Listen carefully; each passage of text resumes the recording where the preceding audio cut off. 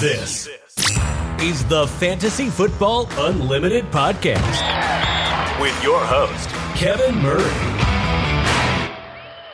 Welcome to the Fantasy Football Unlimited podcast. Today we have an incredible guest. He is the creator and developer of FanDraft, the world's greatest digital draft board in fantasy football. It's Randy Leslein.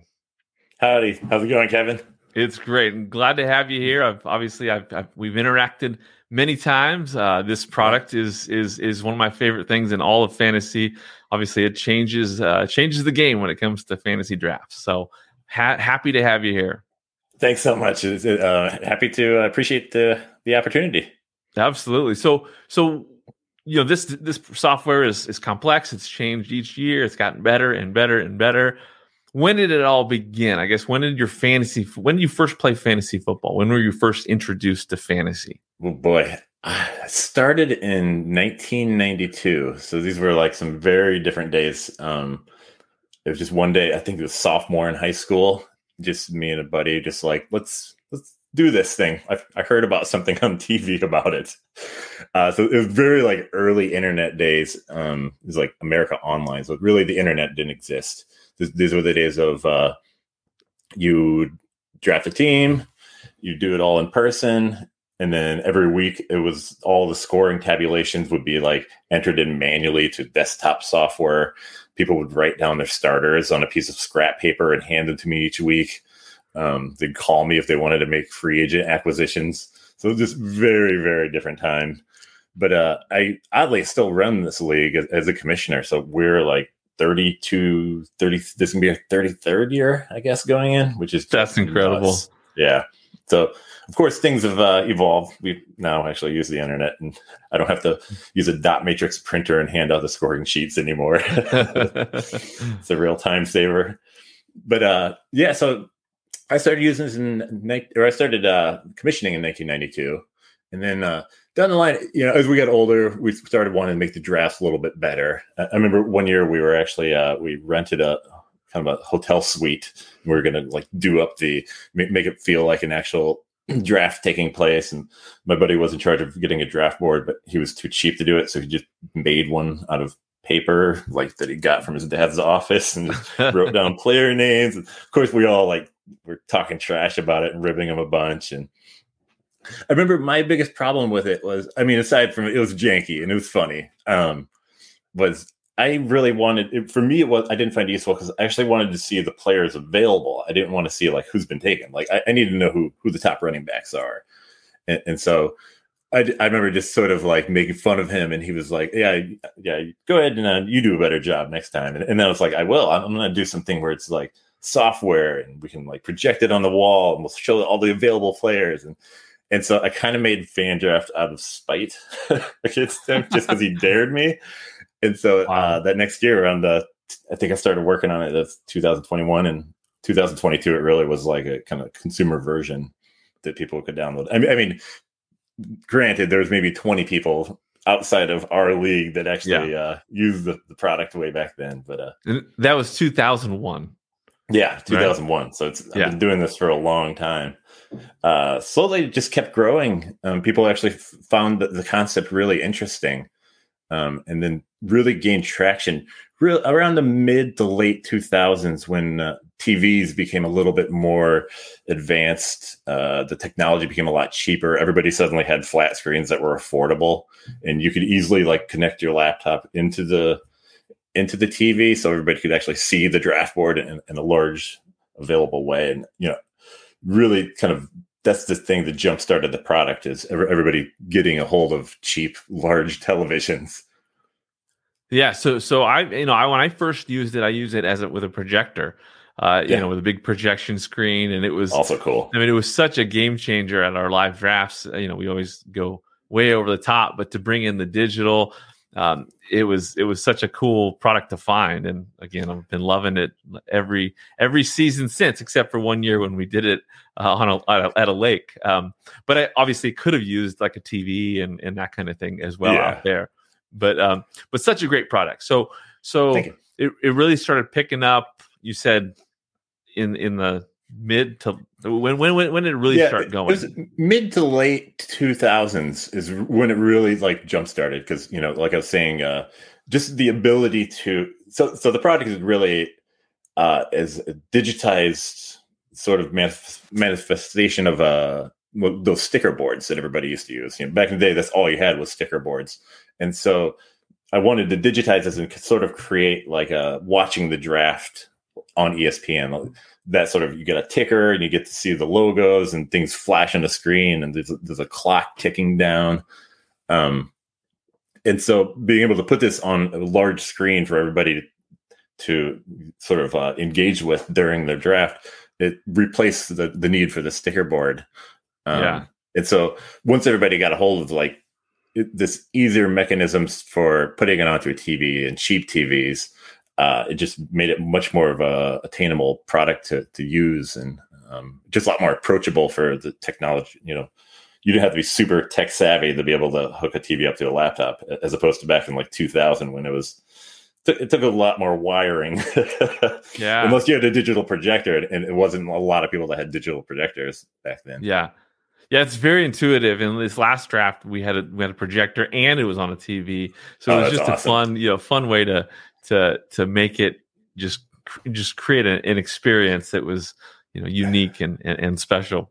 So that's amazing. So what are the biggest challenges you've encountered with it over the years? For a long time, the biggest challenge was it used to be an installable desktop product, and so you would actually download it, just kind of like back in the day when you actually had to like download Microsoft Word and put it into your system and run it locally. And then it stayed that way until about 2020. But up until that time, what you'd have is there's always one or two guys that can't make the draft. And so there's this kind of complication of everybody's there, but how do we kind of communicate with this dude that's not going to be able to make the draft? So there's a huge transition in 2020, turned it from a desktop to a full online application. So now you basically just run the software from a website.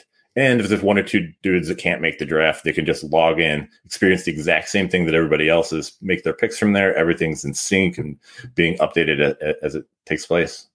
Yeah, that's great. So tell me more about the features that are on it. So you can do auction, you can do redraft.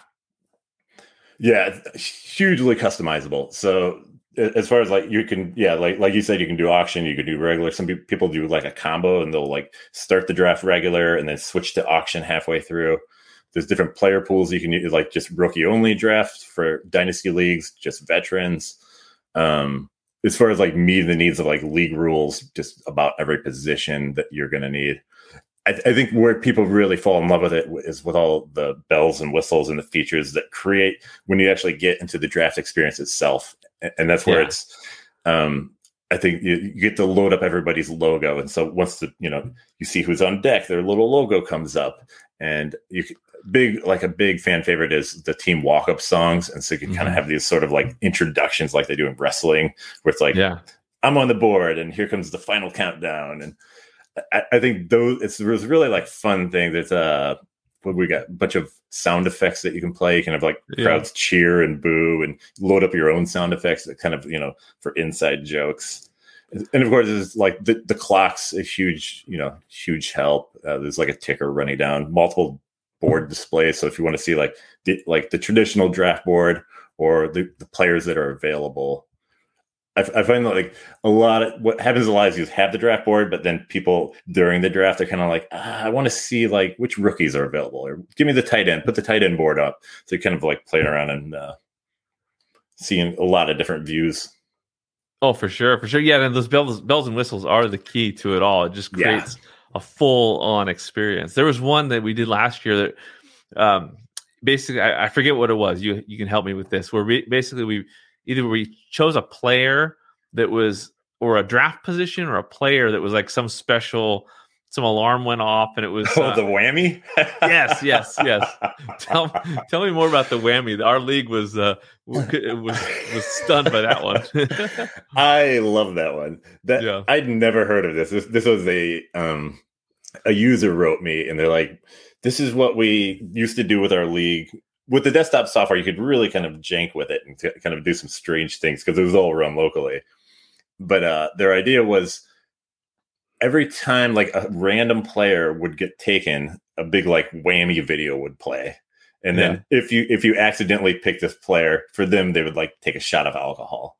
Okay, and so we thought it was such a fun idea to integrate it into your draft. We built the feature in so you can sort of do a set random amount of players. So you put like 3 random players and you start the draft. And at one of these points, if somebody takes it, like you said, this really like zany video will just start playing and just be like whammy, whammy. But at a draft, if everybody knows what's going on and knows what that is, you have a lot of fun with it. It's for sure hilarious. That was good. One of my new favorite ideas. Yeah, we just picked a few random players, and it, they would go off like later on in the draft, and it was definitely a wake up call. It was fun. It was fun. I love it. So also, your newsletter and blog is great. Tell the listener about what people can find there. Yeah, we have a Substack. It's just substack.fandraft.com. You can actually find it at fandraft.com. Or if you go to the fandraft.com/blog, we read a lot of articles similar to sort of what we aspire to be you, essentially. It's coming up with ways and ideas for the commissioner to just do a lot, just kind of do the best that he can to really create a fun and engaging league that can sustain for a long time. So we try to share ideas of like a little bit similar. Like you did I think 100 different ways to do a draft order. Yeah, a few years ago we wrote the 5 ways to do it. It's well, I mean, obviously a lot of a 5 is much more digestible. I don't know. You killed it. I love it. I appreciate that. Yeah. Now, whenever I get the email from users like, "You got any ideas for how we should do a draft order?" Just like, go here. There's 100 of them. You're never going to have to look up Reddit. You're never going to have to look it up again. Go to FF Unlimited. I love it. But a lot of the same ideas of just like best ways to do a toilet bowl, ways to manage people from like throwing games. Anything that really has to do with like commissioning, the topics around that commissioners might run into, and just sort of to give ideas of like ways to make your league more fun, ways to make your draft more fun, and how, like your goal too, just sort of like how to create a community of really like owners that are going to engage with each other and just have like a really successful league.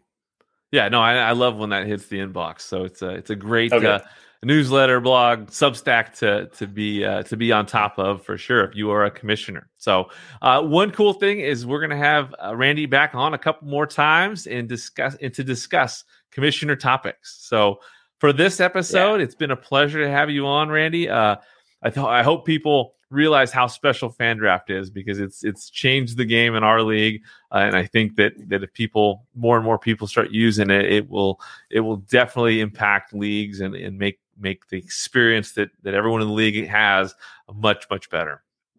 Thanks so much. Yeah, our goal is just to create fun. So that's you do a great job with this. So appreciate it, and best of luck in 2023. Thank you very much. Thank you for listening to the Fantasy Football Unlimited podcast. Until next time, be sure to follow and subscribe to all of FFU's social media accounts for daily content.